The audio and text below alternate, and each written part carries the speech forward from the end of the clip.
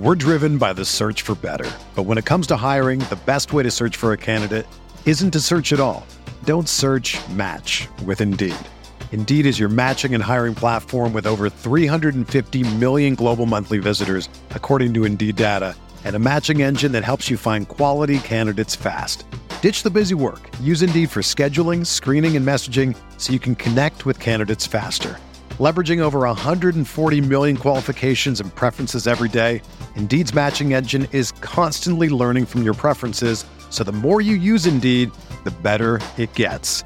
Join more than 3.5 million businesses worldwide that use Indeed to hire great talent fast. And listeners of this show will get a $75 sponsored job credit to get your jobs more visibility at Indeed.com/Blue Wire.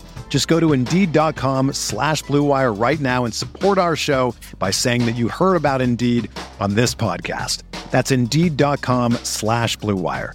Terms and conditions apply. Need to hire? You need Indeed. This podcast episode is brought to you by Coors Light. These days, everything is go, go, go. It's nonstop hustle all the time. Work, friends, family, expect you to be on 24/7. Well, sometimes you just need to reach for a Coors Light because it's made to chill. Coors Light is cold lagered, cold filtered, and cold packaged. It's as crisp and refreshing as the Colorado Rockies. It is literally made to chill. Coors Light is the one I choose when I need to unwind. So when you want to hit reset, reach for the beer that's made to chill. Get Coors Light in the new look delivered straight to your door with Drizzly or Instacart. Celebrate responsibly. Coors Brewing Company, Golden, Colorado.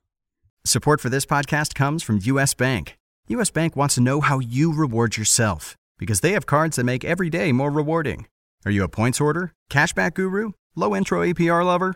With U.S. Bank, it's up to you because they have the cards to fit your lifestyle. So earn more whether you're shopping at a gas station or grocery store, even while planning a staycation. Learn more at usbank.com/creditcard. U.S. Bank credit cards are issued by U.S. Bank National Association ND. Some restrictions may apply. Member FDIC. Welcome in to the RotoWire NFL podcast. John McKechnie, Mario Puig hanging out with you, and you know what time it is. It is Combine Week. The players have shown up. They have been measured, their hands measured, some of them different than others. Lots of hands, lots of different kinds of hands, sometimes on the same person. Right? Sometimes you're Greg Dortch and you got a small hand and a big hand. Yeah, and I don't know what that means, and I believe this is the first time it's ever been reported. Like, Charles Robinson, I think, has been our single source for these details, and I don't know in the past if we've got a bunch of guys who have, like, foot-long hand and, like, a 7-inch hand, and, like, we just never heard about it because they were like, just give him the foot-long hand. Like Benchwall, the Wisconsin offensive lineman, also had different-sized hands yesterday, so... Okay. Now I want to find out, do I have different sized hands? I don't even, I've never thought it's a measurable difference. I feel like if you just put your hands together, you can kind of tell if one's like significantly bigger than the other one. Well, we have to do like an emergency Monday NFL football podcast instead of Thursday next week to give you a more timely reaction thing. And maybe you and I, John, can figure out, measure our hands like by then sometime and just let people know where our hand measurements are and if they are the same in each case. I will only disclose whether they're symmetrically sized. I will not disclose the size of my hands. Yeah, my hands are probably like 5 inches or something like that. I don't even know. I'm not trying to get shamed online. I can barely throw a football, so I can't imagine it's very good. But I mean, how about like a TDY or something? What's that? Like a middle school football. Oh yeah, like Nerf and stuff like that. I can definitely do it. Golden. But yeah, and this is good news for Andy Isabella and Hunter Renfrow or whoever else has tiny hands. But I can catch very well, actually. So okay. I don't think that's grounds for fading any receiver. So it transfers over extremely well. So science. As you all know, we are going to be getting into mostly just kind of preliminary stuff, some kind of predictions. We're going to get into a few props and then some reactions to measurements and everything, because at the time of recording this, there have been no tests yet other than offensive linemen and running backs who have started benching. Alex Barnes kind of popped off the screen to Mr. us. Universe. Right? Yeah, coming out, dropping 34 bench reps, a running back out of Kansas State, corn-fed fellow, a guy that if you look at him on tape, he enjoys contact. he likes running people over. So I was pretty pumped that he was able to throw up that number. I think that was better than both Saquon and Nick Chubb from last year. They did like 29. I don't remember the last time a running back put up reps like that. I wouldn't. It would have to be somebody like Greg Jones to reference him again. Probably Greg Jones would be my guess. And I bet even Greg Jones probably just like stopped at 25 or something because they were like, that's a new record in 2002 or whenever that was. Well, Barnes, I think he wore number 34 at Kansas State, so it all made sense. Yeah, I think that he probably was like well on his way to 50 or so, and his agent was just like, no, remember the plan. You can be the new 34 guy. This is where the hashtag will not take off if you do 35. It won't work. Nope. And I'm still not seeing the hashtag, but I'll jump on if he'll it replace goes. Herschel Walker in due time. Yeah.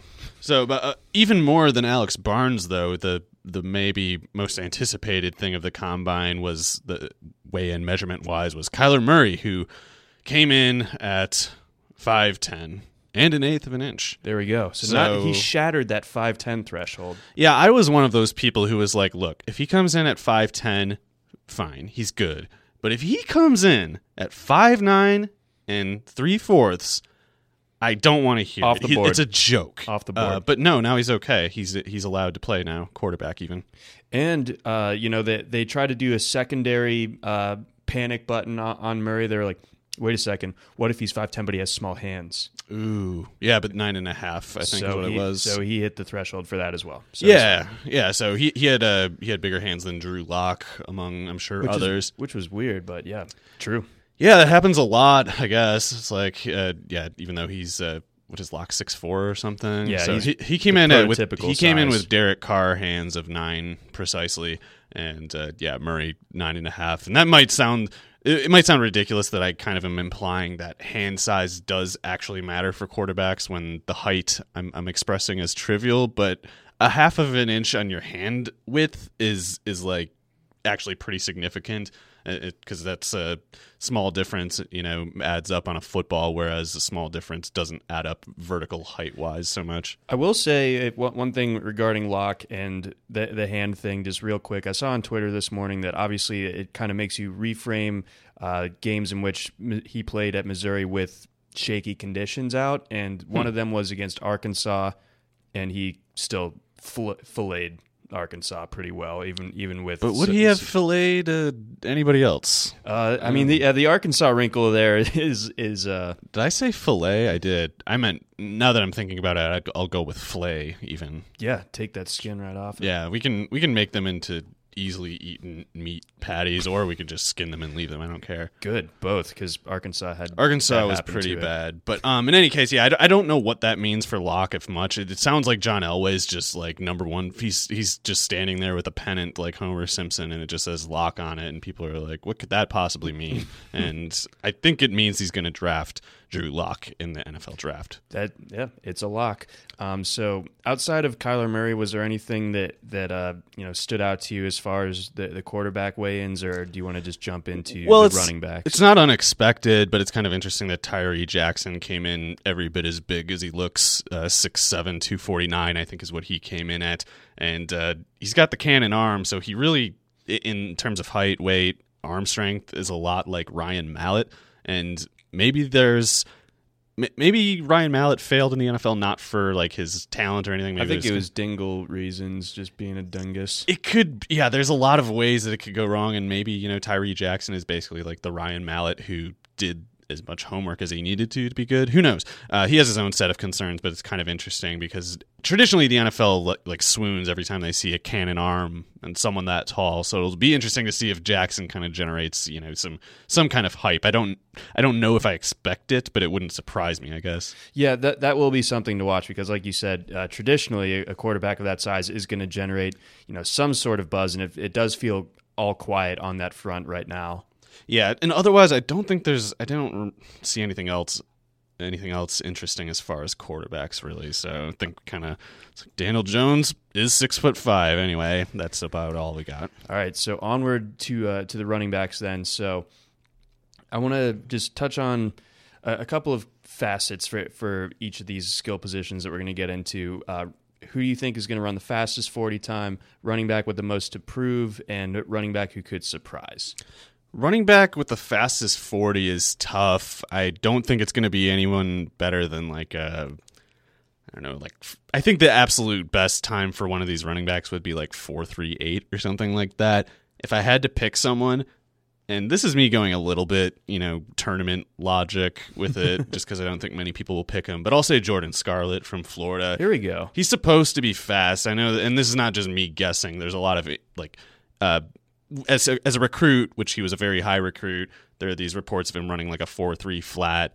And that stuff is hand timed, sloppy, and he might have been like 20 pounds lighter than he is it's But so I meant to say B before the second part. I don't have a B now, but I think he might be pretty fast. And it's one of those things you can imagine this class being like the Jeremy Langford one, where he led all running backs with a 4.42.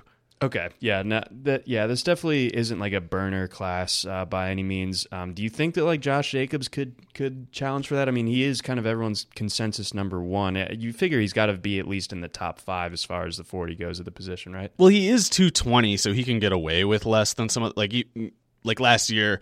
Like we thought Darius Geis is basically like a sick athlete, which he is, and he was only like a 4.48 or something, but he was like pushing 230. Mm-hmm. Jacobs isn't quite that heavy, but he could have still the best composite athleticism, even if he only runs like a 4.5 flat or something like that. Okay. But yeah, if not Jordan Scarlett, and I guess if I'm not doing tournament logic, I would just say Darrell Henderson. Yeah. Because I don't know how you do 8.9 yards per carry 2 years in a row over about must have been like 350 carries or something like that. So it's not some, 50 carry a year guy averaging 9 yards of carries. Like he took a lot of carries and the defenses were just couldn't find a way to keep him under 8.9 yards per carry. So I would imagine being fast has something to do with that. Yeah, it seems to. And yeah, you can't like scheme all of that open. And it's not like Memphis is turning out offensive lineman after offensive lineman in the NFL. It's not like he's running behind just like this unbelievable offensive line compared to the competition he's going against. Like he's creating for himself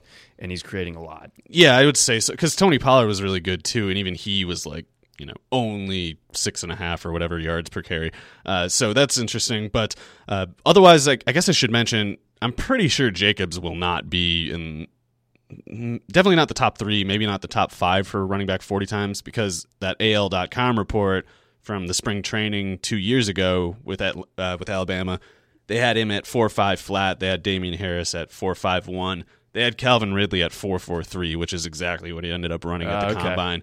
Robert Foster was also something like 0.05 off of what he eventually would run at the combine. So I would say absolute best case for Jacobs is 4.45, and even that I feel like is kind of like a 1/5 kind of outcome odds. Yeah, looking at this list again, none of these guys really pop out as like burners per se. Not really. I think Justice Hill might have a decent run at it. That'll be interesting because he was listed at least at like 175 a couple of years ago, and now he's 198. Right, he came in pretty heavy, and you have to wonder if maybe he added like 15 pounds in the past like 3 months or something like that. And if so, and he still runs well, that's the exact trajectory that Ronnie Hillman had at San Diego State. Like he showed up at like 170 or something like that, and then ran the 4.4 flat or whatever it was at like 195. I mean, maybe like he was like that really lightweight when he was a freshman, but it's totally feasible to put on 20 plus pounds, from the time that you're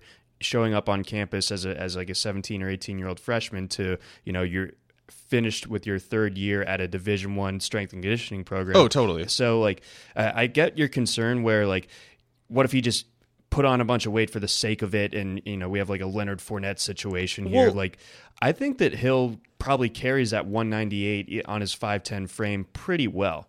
Yeah, that's I didn't mean to make it sound like gaming a system kind of thing. It's totally legitimate to just add weight before the combine because you will weigh that much and run as fast as you do that day. Like it's not lying or something. Yeah. It would be a little suspicious if he shows up at his current weight, doesn't run, then runs at his pro day at like 185 or something like that. But yeah, if you run a 4.4 at 195, no one can be like, no fair, you weighed 180 2 years ago, so actually you're slow now and tiny. There you go. So yeah, I think I'm just like agnostic on Justice Hill right now because he could run every bit as fast as he needs to. He also could be a guy who slows himself down a little bit by putting on 8 quick pounds of muscle in a month or something. Yeah, so it will be worth monitoring how that all plays out. But I'll lean on the side of optimism. It's a wide open class, so he's someone who could gain quite a bit from it if he does time well. I mean that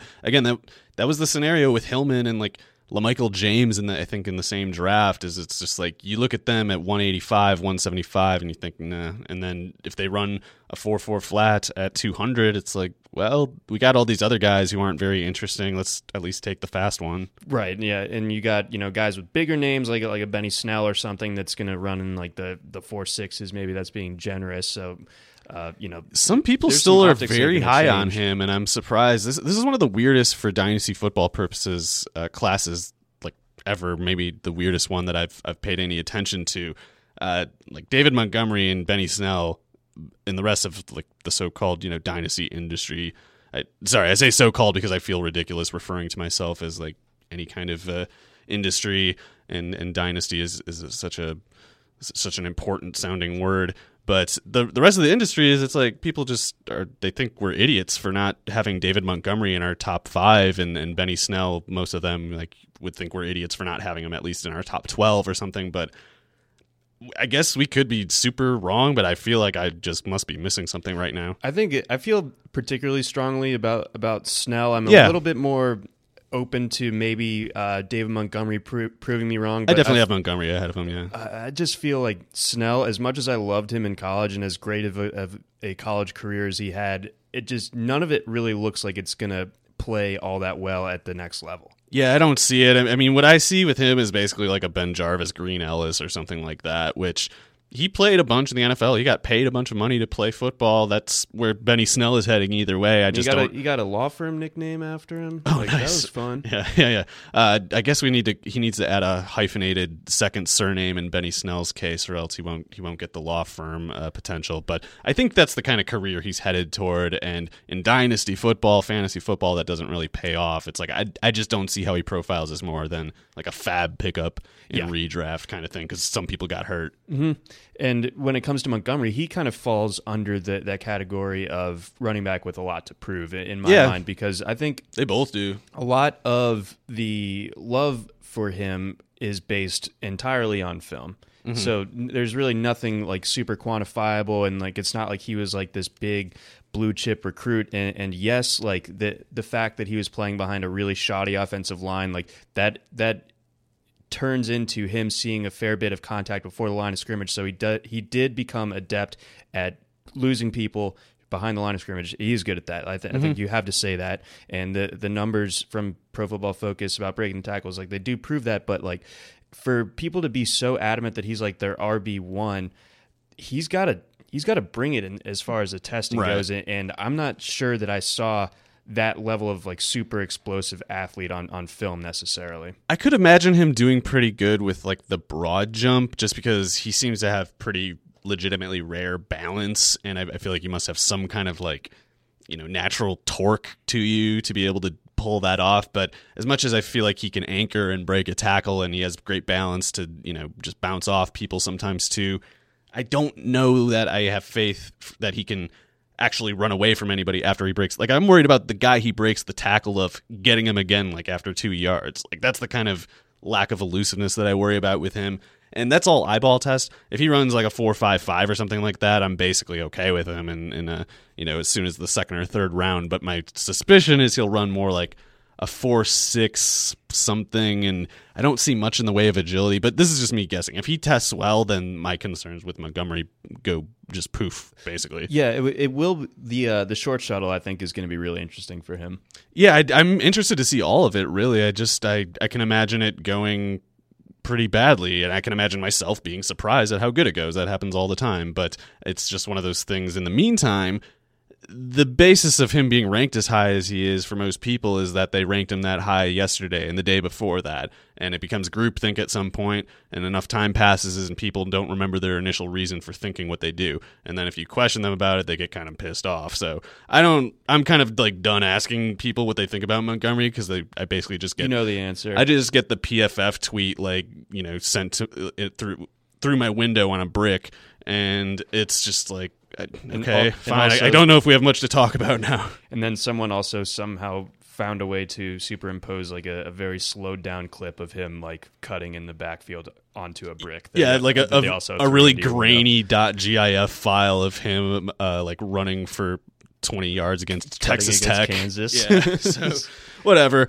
He broke a ton of tackles. Definitely, it's just like I've seen a lot of college football running backs break a lot of tackles and then not do much in the NFL because it's just a different game, and that applies every bit as much to Snell. If he times well and jumps well, I just got to take it back. Yep, but until then, I doubt it. Have my chips on the table that Snell will not. Until it happens, I definitely doubt it. Okay, so let's go into a couple guys that you think could surprise. I think you took the words out of my mouth with the Scarlett pick as far as a guy that could end up finishing at the top as far as the 40 goes. I think that he's a guy that is interesting and could kind of vault himself into I still have a hard time saying that he's better than a fourth rounder right now, but I mean maybe the testing changes that. But I think right now he seems more like a 6th, 7th undrafted guy. So I think he has some room to make a name for himself, and I think he can. Sorry, who is that? Jordan Scarlett. Yeah, he's got the weird thing because he was a really high recruit. He was generally kind of productive, but not really. But Florida had a pretty deep running back core. There was that, and they had a bunch of just kind of like turmoil and instability with their offense for those couple of years. Where Jim McElwain and his love affair with a shark on a boat just...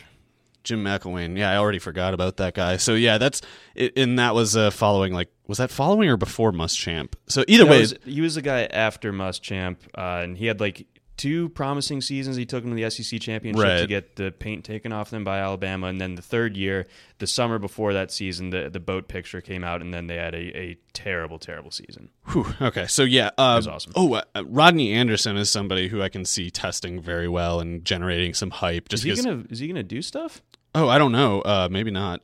He tore his ACL, and I don't think that was an ACL. I think so. Oh God, I thought it was like a broken leg. My bad. So yeah, maybe not. I think he can. Like if he was healthy, I think you're right in that he would test well. But I think he's not quite far enough along in his rehab to test. Oh yeah, right knee. Crap. All right, never mind. So he can test very well if he could run, but it looks like he cannot. So in any case, not him. I'm trying to see if there's anybody else. I'm a little bit interested in Travion Williams. I always liked the way that he played, and he was really productive from day one at Texas A&M. He should be fast. Sophomore year, I think he will be fast. I think he can just do a lot of running back stuff well, and I think he's pretty decent as a pass catcher, even if like he doesn't have like the gaudiest numbers in that sense. I think he looks like a natural at that. So once the running backs move into those drills, I think he'll look good, especially compared to some of the other guys in this class. So he's someone to keep an eye on as well. Miles Sanders might not have the best 40 or anything, but I can imagine him putting up something crazy for the broad jump or maybe the agility drills. A lot of lower body strength. Right. He's one of those guys who does the thing where he looks very fast throughout the process, but does a lot of like anchor to burst conversion where it looks like a stop and go, but if you look more closely, it's like he's getting into a slight crouch and he's like jumping out of the crouch, and it kind of becomes at some point indistinguishable from just running because he's kind of dicing in and out of traffic that way. So either he's just got a knack for stuff like that, or he's got some kind of like springy athleticism to him. I think he does. So yeah, I think so too. That's a good call. But yeah, he was a pretty high recruit, probably for reasons like that. It evidently wasn't the ball security that they were so psyched on. He had a bunch of fumbles at Penn State, but he is interesting to me because again, this class doesn't have obvious star power, especially at running back. So if he comes out of it just like burning up the track and putting up like a 130 broad jump or something, that'll totally change the equation. Speaking of guys, running backs with like the lower body explosiveness, I bet Damian Harris also has a ridiculous broad and vertical. Yeah, I feel like people are. I understand he's like completely gone away. Yeah, I understand the optimism for Josh Jacobs and Henderson, whoever else really. I get it, but I'm also more agnostic on it than most people, and therefore I don't understand why Jacobs is so far ahead of Harris that he doesn't get talked about at all. Mm-hmm. Like it's not I don't mean to draw a direct comparison, but it kind of reminds me of when people, I feel like anyway, got Chubb and Michelle wrong. Okay, yeah. And it's like, I get liking Sony Michel a lot, but do you guys remember who beat him out for the starting job? Because it's not, nobody. Yeah, it's somebody who's in the same draft. Chubb was like taking carries from Gurley before Gurley got hurt that year, and Michel was just kind of like occasionally there against a Valdosta State or something. Right, and like the basis for ranking Jacobs ahead is the same one as Michel. It's not even like, well, he outproduced him. It's just like, well, he looks faster though. And like, okay, and Michel didn't even turn out to be as fast as Chubb. It was just an optical illusion. So, I'm still, I'm not like putting a big bet on Harris, but I'm not doing this thing where everybody's putting all their chips on just one guy. I'm like, I got to put it on 4. I can't really commit more than that. Yeah, I think that's the right way to go about it this year. I don't think that like the difference between RB1 and RB5 is like, cataclysmic. Right, it's just not much, and then again from like 6 to 12 or whatever. So if one guy just has like springy athleticism, runs fast in the 40, and separates by that way, it's like they could get some helium pretty easy just because no one else is going to get it. You think? I don't know how much you've watched of this guy, but he's kind of interesting. He didn't have to run the ball a ton because of the system he's coming out of, but have you seen much of James Williams out of Washington State? Not much at all, no. So there's not a ton of like running back production for him to lean on, but he's a guy that kind of fits the modern NFL in a way that I think that he will. Him and Pollard almost are kind of. I know Pollard literally would line up at receiver too, and whereas Williams was just working out of the backfield. But it's like, I mean, he was so productive as a pass catcher, and I know that a lot of it is kind of schemed by Mike Leach, and obviously he can get the ball to the running back as an extension of the run game via the pass. But I think he's a guy that I think as far as like the agility drills goes, and then running through the gauntlet and whatever other pass catching drills that he has to do at the combine, I think that he will look like among the most natural pass catchers. And teams like that, I mean, they're not going to spend anything more than like a 5th round pick on James Williams, but I think he's a guy that they'll be like, okay, we can get him as our 3rd down back in like the 6th round. Yeah, he's one of those guys who if he makes a team and he actually plays snaps in a game, then I'm getting like a little worried for whoever the starter is. Not because of he's not going to take the starting job, but he could take 30 snaps because they're playing catch up for the whole second half, something like that. So he's a guy who, especially in deeper dynasty, in PPR scoring, like, yeah, don't overlook James Williams because he's just had so many more reps, like literally like exponentially more reps as a pass catcher than a lot of these other guys. So it's like they're going to have to try to catch up with him. Like he's just polished in a way that they just can't be. Exactly. So he's another guy to keep an eye on. Any other running backs that you needed to discuss before we move on to receiver? I'm kind of, if it's not Henderson, my favorite for the 40 is probably going to be like just a descending order of their ranking as recruits. So I guess I'd have to put in addition to Scarlett and Miles Sanders, Dexter Williams would need to be on that watch. And again, it's not because I think he's that fast. It's like if he ranks first, it's because he ran like a 4.43 or something like that. Okay, which would be surprising to me, but not the most surprising thing at all. I can see it. Yeah, I like that pick. Yeah, Williams had some kind of bursty runs this past year once he took over the starting job at Notre Dame. All right, let's get into the receivers. We've got receivers yet, folks, and tight ends. So DK Metcalf, he's there. Yeah, I saw Ian Rappaport tweeting out, okay, I guess what is it, 228 pounds it was. Correct. At 6'3 3/8. So he'll be listed at 6'3", 228. That's basically the same frame as like T.O. or something like that, Josh Gordon. Mm-hmm. Same exact frame. I'm not worried about. He's got the arms of like a franchise left tackle, though, like in terms of arm length. Yeah. It's insane. Yeah, basically 35-inch arms, 34 7/8. He actually set the wingspan record before Hakeem Butler immediately broke it like 5 minutes later. But yeah, I don't know what wingspan, I don't know how to... that's basically just like factors into your catch radius. I'm guessing that basically is just like take arm length plus torso or something. Yeah, just tip of your finger to the tip of your other fingers. Yeah, collarbones plus arms equals wingspan. Got to have them clavicles. So yeah, I guess that's basically what it is, and I don't know what that even means. I don't know its significance, but the arm length 35 would be very long by offensive tackle standards. Jonah Williams is so jelly right now. Yeah, he'll probably be fine, but yeah, if he did have DK Metcalf's arms, he would be much safer projection as a pick. He'll be fine. Like there's a pretty good amount of evidence that the offensive tackle arm length thing is a bit overrated. It's more like as long as you're not like 32 and 6'3" or 6'4" or less, you'll be okay. Like ideally, yes, you would be 6'6" and have 36-inch arms, but if you don't, it doesn't. Like apparently Joe Thomas had 32.5-inch arms, but it's like he was 6'6" and very fast and strong, so it didn't matter that much. But anyway, Jonah Williams was like dominant as like a freshman at Alabama. So yeah, if I was him, I would not be worried at all about that arm length measurements. But DK Metcalf, so yeah, he's just insane catch radius plus speed and weight too. I mean, it's like if you try to jam him, I can't imagine it'll work that well for you. At least not unless you're like one of the very best corners. So he might be raw, but there's a similar dynamic at receiver as there is at running back, where it's a horizontally oriented class, and so if somebody has hints of upside, like real tangible indications of upside, then they're going to get some helium because the replacement level for the rest of the guys is so high. It's like if you need a receiver and you reach for DK Metcalf in the first round, there will be some guy also later in the third or the fourth who won't be much different than someone who goes in the second. So it makes sense to overpay for a talent like his just because his traits are scarce in the class, even if he's unproven. So that's the way I view him. I mean, he's basically like a 1A, 1B, 1C for me right now, but I do rank him first as a tiebreaker ahead of A.J. Brown and N'Keal Harry just because of those ridiculous physical tools that we already have reason to believe. So did you think that N'Keal Harry's weigh-in was a little bit underwhelming? I think a lot of people like kind of oversold how like long and tall he was, and he came in like well under 6'3". So do you think that kind of shrinks his margin for error for the speed drills?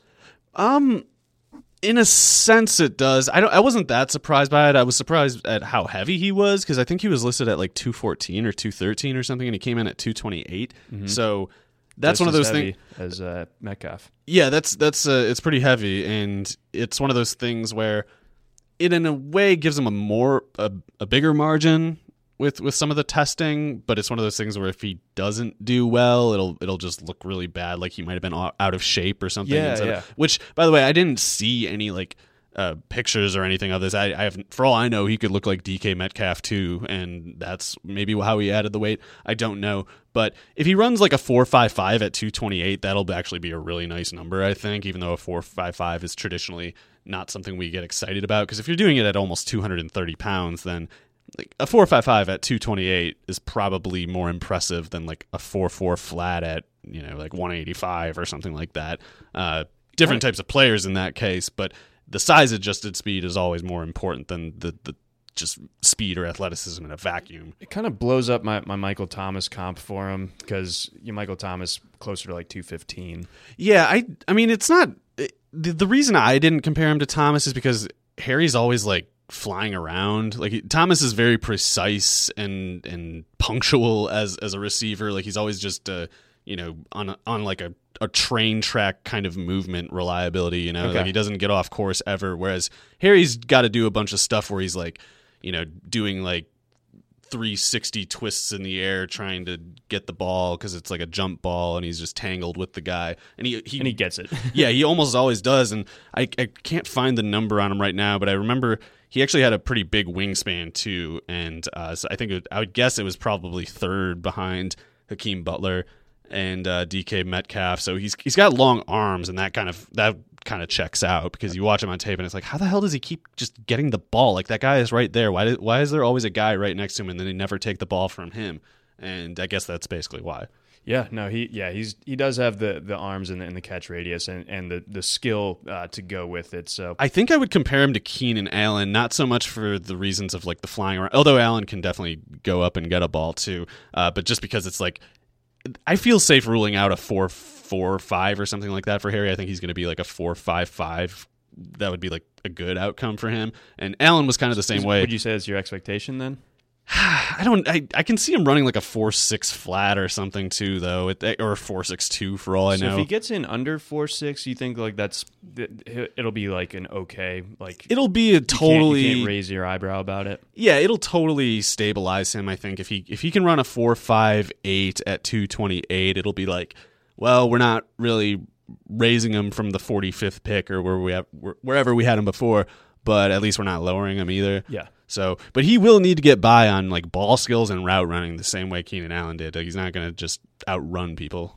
Yeah, that seems to be the case. And again, a little bit surprised about. He could be an Allen Robinson type too. Now that I think about it, he ran a 4.6 flat. I have seen that. That's an interesting comparison. That's probably the best one actually. Now that I think about it, but anyway, yeah, he does have a lot to lose, to be clear. Yes. So yeah, especially like we're saying, where he checks in as 1B or 1C in these rankings right now. So let's move on to 1C then. Let's talk about AJ Brown. Anything that stuck out to you as far as his measurables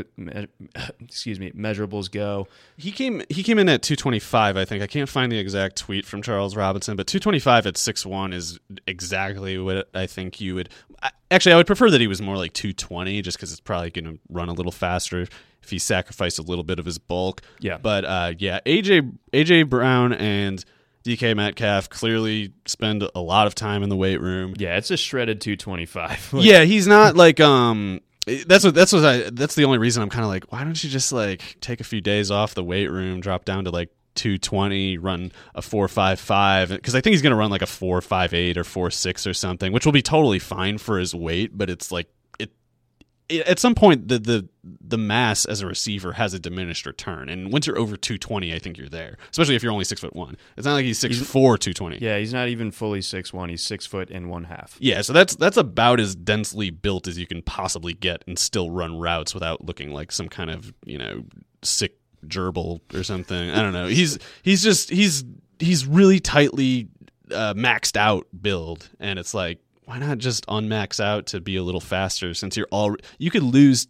like 8-10 pounds of muscle and still be top 3 density build for a receiver. So the speed would be a good exchange for a few pounds, I think.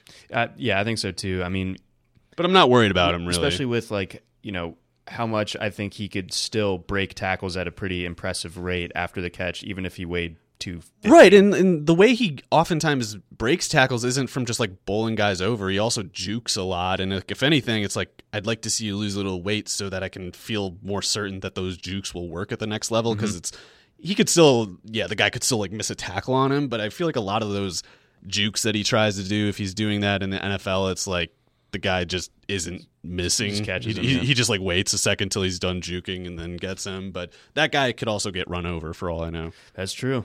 So, I mean, what do you think he needs to do at this combine, and what are your expectations? As long as he doesn't fall into like 4.62, or 4.6, then I think Brown probably projects as like a top 25 pick, and I think he'll do that. I guess because he plays in the SEC, and maybe this is dumb, just bias, short-sightedness, but because he played in the SEC, I'm not as worried about A.J. Brown potentially derailing himself with poor testing the same way I am with N'Keal Harry, just because he's in the Pac-12 where they're not as fast. They're faster than the Big Ten, but they're still not as fast as the SEC, so I feel a little more certain. Laquan Treadwell. That's true. No, I mean, that's a fair point. I mean, the exact same school. There's Jarvis Landry. He doesn't have a devastating leg break in his past, though. That's true, but yeah, it's like Jarvis Landry. But anyway, it's not I don't feel like 100% confident about it. It's just one of those things where it's like, I feel more confident that the tape speed of AJ Brown correlates 1-to-1 better than Harry's would. Even if Harry's goes 1-to-1 itself, it's just, I'm not as certain in his case. Yeah, no, I think that's probably a fair way to put it. So, looking elsewhere at this receiver class, who kind of sticks out to you? Who has a lot to prove? So I saw Benjamin Solak was, I believe he's with the Draft, Draft Network, yeah. Okay, so he was saying Jazz Ferguson is supposed to be running in the 4.4s. Let's go. And Jazz Ferguson of Northwestern State, he checked in at 6'4", 5'8", so he'll be listed at 6'5", 227, 34 and a quarter inch arms, also an 81.5 inch wingspan for Ferguson. So he's like the guy that, if he does run in that 4.4 range anyway, he's the guy you have to aim for if you want like the big upside receiver and you don't get one of DK Metcalf or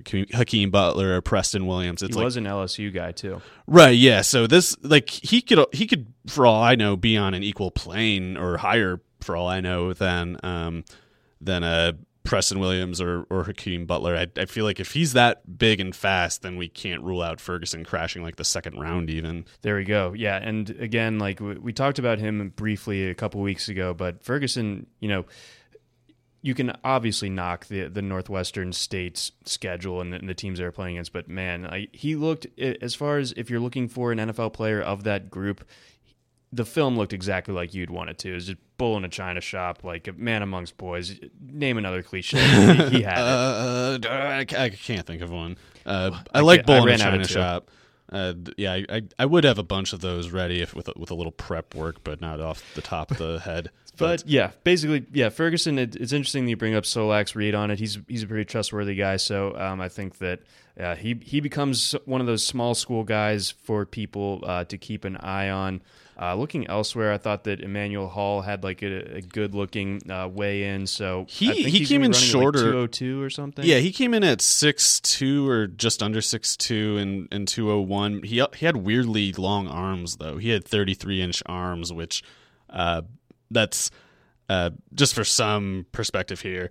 That's the same that Harry had at just under 6'3". So and Harry's also probably like I'm guessing they're both like top 10-15% in their field of receivers to have for arm length. Sorry.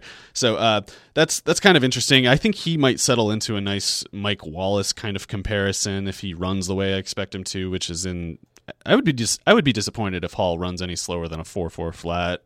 Yeah, the arm length is a full standard deviation above the average receiver. Oh, actually, and I missed it. 33 and a quarter was actually what it was for Hall. So he actually has longer arms than N'Keal Harry, and Harry has plenty long arms himself. And several years of 20 yards a catch type of production. Yeah, there was one game that I was looking through his highlights because all I can do is find those on YouTube now, where in those like shadow accounts. Draft breakdown, come back. Yeah, the dark YouTube where NCAA football fans post Travis Fulgham clips to 60 or more viewers. But yeah, anyway, I found one where he's playing against Tennessee and he dropped like literally 3 or 4 passes in the game. But Jamon Moore must have had a bad impact on him. I gotta stick to my own doctrines here. I fully believe in deferring to catch rate and per target production, even if there are memorable drops. It's the reason why I'm still like a big Will Fuller fan and never lost the Will Fuller faith. Hall's per target production and catch rate were awesome at Missouri, and that's with some pretty high difficulty targets as a general rule, pretty far downfield. So he's a guy that I really do like as like a Mike Wallace kind of comparison, as a guy who might slip to the third round and then make everyone look kind of dumb for it. Yeah, you and I are both in on the ground floor as far as Emmanuel Hall goes. So definitely. Sorry. I was going to say the other interesting one for me is, I mean, there's a bunch of interesting details in this stuff today, but Mecole Hardman came in at 187, which if he can run at 187 with like a 4.35, I feel like that just about would lock him in the top 50. Mm-hmm. I know that's still a pretty aggressive thing, but I think NFL teams love guys like him. I mean, they have to. I mean, there's still like so much untapped potential. I know we've been over this and I've said it before, but it just feels like he's still just scratching the surface, and the surface looks incredible. Right, and I can't believe I forgot to mention it until now, but specifically with Hardman, you can imagine the pro case, because he's 21 pounds heavier right now than Marquise Brown. And that was the guy who is almost like, if Hardman develops, he becomes that. He's 21 pounds heavier. That's a lot. That's a huge difference. Even if Hardman's pretty small, that's a huge difference, and he should run similarly or better than Brown does at that weight. So it's interesting because a lot of people are low on Hardman, understandably high on Brown because of his production, and it's like, How about 21 pounds? Does that change anything for you? But because people's knock on Brown at the same time is always like he weighs like nothing. Right, and so it's like he might be fast, but if he's only as fast as Hardman at 21 pounds less, then Hardman's a much better athlete. Yeah. But in any case, I got to mention the 166 that Marquise Brown weighed at.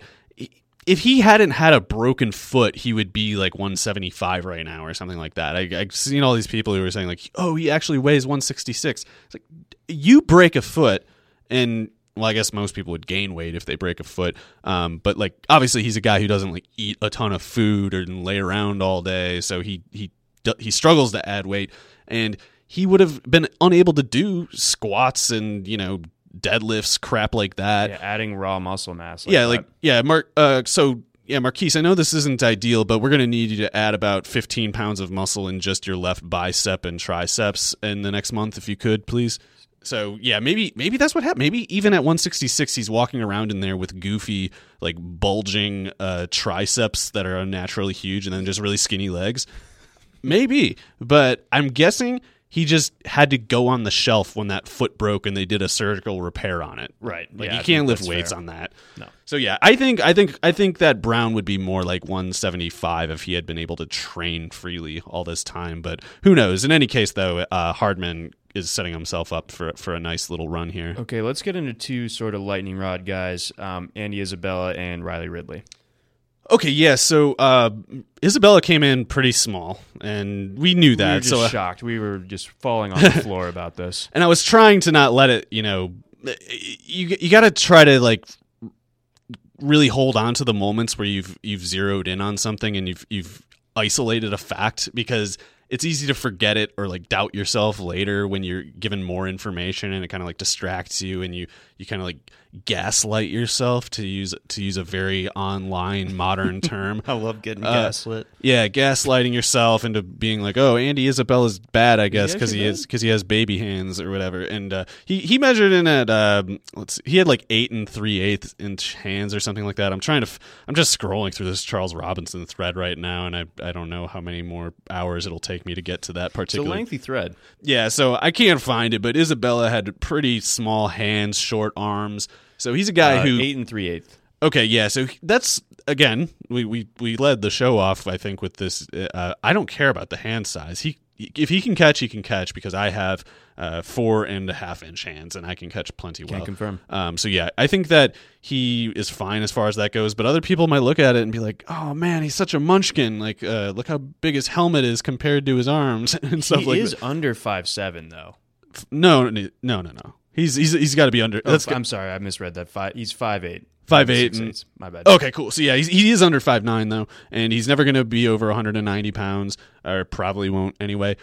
So when you're that small, you do have to run that 4.4 flat now, and I think he will. I think he'll be fine. He absolutely can. Yeah, I think. Yeah, I'll be surprised if he runs slower than a 4.4 flat. Actually, do you think he ends up being like top 5 receivers in the 40? Probably. I guess we got, let's see. So we got Hardman, who I guess I would make the favorite with no Marquise Brown, Emmanuel Hall, Javon Durante, better run fast. He's 160 pounds. So Isabella 4. Ferguson is almost like, it'd be like Ferguson and, is there somebody else? Metcalf? Oh, right. Metcalf. Yeah. So I guess that would be probably my top 5. Yeah. I don't look at these other guys and see a whole lot of, burning speed types exactly. So yeah, I think I would put Isabella in the top 5 for speed. If I had to make a specific call, I'll say I'll say 3 after Hardman and Hall. Yeah, I was going to say, I think there's a pretty decent chance he ends up at the 3rd. Do you have any thoughts on like a Ryan Davis or a Darius Slayton getting there? Oh, Slayton could run really fast, actually, and he also better, because I thought he was going to check in at like 205 or 210 or something. He came in at 190 at 6'1", which is skinny. Right. That's like Alex Wesley is another guy he's a track guy from Northern Colorado. But yeah, so those are the biggest speed guys, I think, and it's always an eyeball test, and that eyeball test is always bad, but so they might be faster than they look on tape, they might be slower than they look on tape. And then I think the Ohio State, pretty much anyone that's coming from a big program. Right, Paris Campbell, crap, he's going to run a 4.35, so maybe, he's got to be in that top 5 there. Okay, so I put him it's tough to pick between him and Isabella in that specific. I bet Campbell's drill. faster than him. Probably, but again, I think Isabella's like kind of he's getting like the urban legend treatment on Twitter for how fast he is. Oh yeah, we could have like 8 receivers in 4.4 or less. It's possible. So it's a high bar to clear to be certain. For sure. And then, I mean, have you seen much of Johnny Dixon out of Ohio State? I was going to ask you about him, actually, because he has those killer, insane numbers, too, but he's just been, like, relegated to the Shrine Bowl or whatever. Yeah, I didn't understand his career trajectory because he was, I mean, Ohio State does this a lot. They just, like, hoard all these incredible recruits and only, there's only so many snaps. Red shirt them give 6 guys. times. And then they come up with different colored shirts. They got gray shirts, they got blue shirts. It's absolutely wild. But, so Dixon is kind of just like this guy that there's not a book on yet, but I think the fact that he's at the combine, he could end up making a name for himself.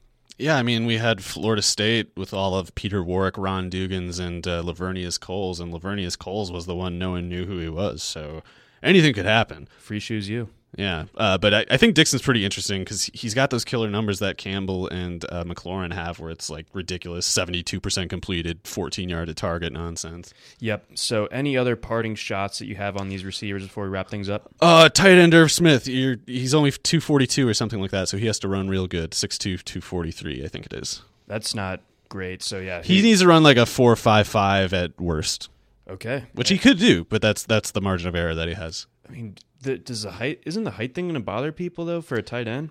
Yeah, but we just know he's not an inline guy. It's like you have to use him like Aaron Hernandez, guys like that. He's no Jimmy Graham. We know that. You can't use him like that. Nope, absolutely not. So that's going to wrap things up for today's show. We're going to be back on Monday with the emergency digestion podcast of all the testing numbers that come in. We can finally drop this Mecole Hardman confetti that we've been annoying our coworkers with stuffing into the ceiling. Yeah, it is in the ceiling. It's starting to kind of leak through, but sometimes it falls out, and I have to stand on someone's desk and put it back up while they're working. But almost no more. So, yeah, the countdown is on for that. I think the receivers run on Saturday. So, again, for Mario, I'm John McKechnie. This was this week's RotoWire NFL podcast.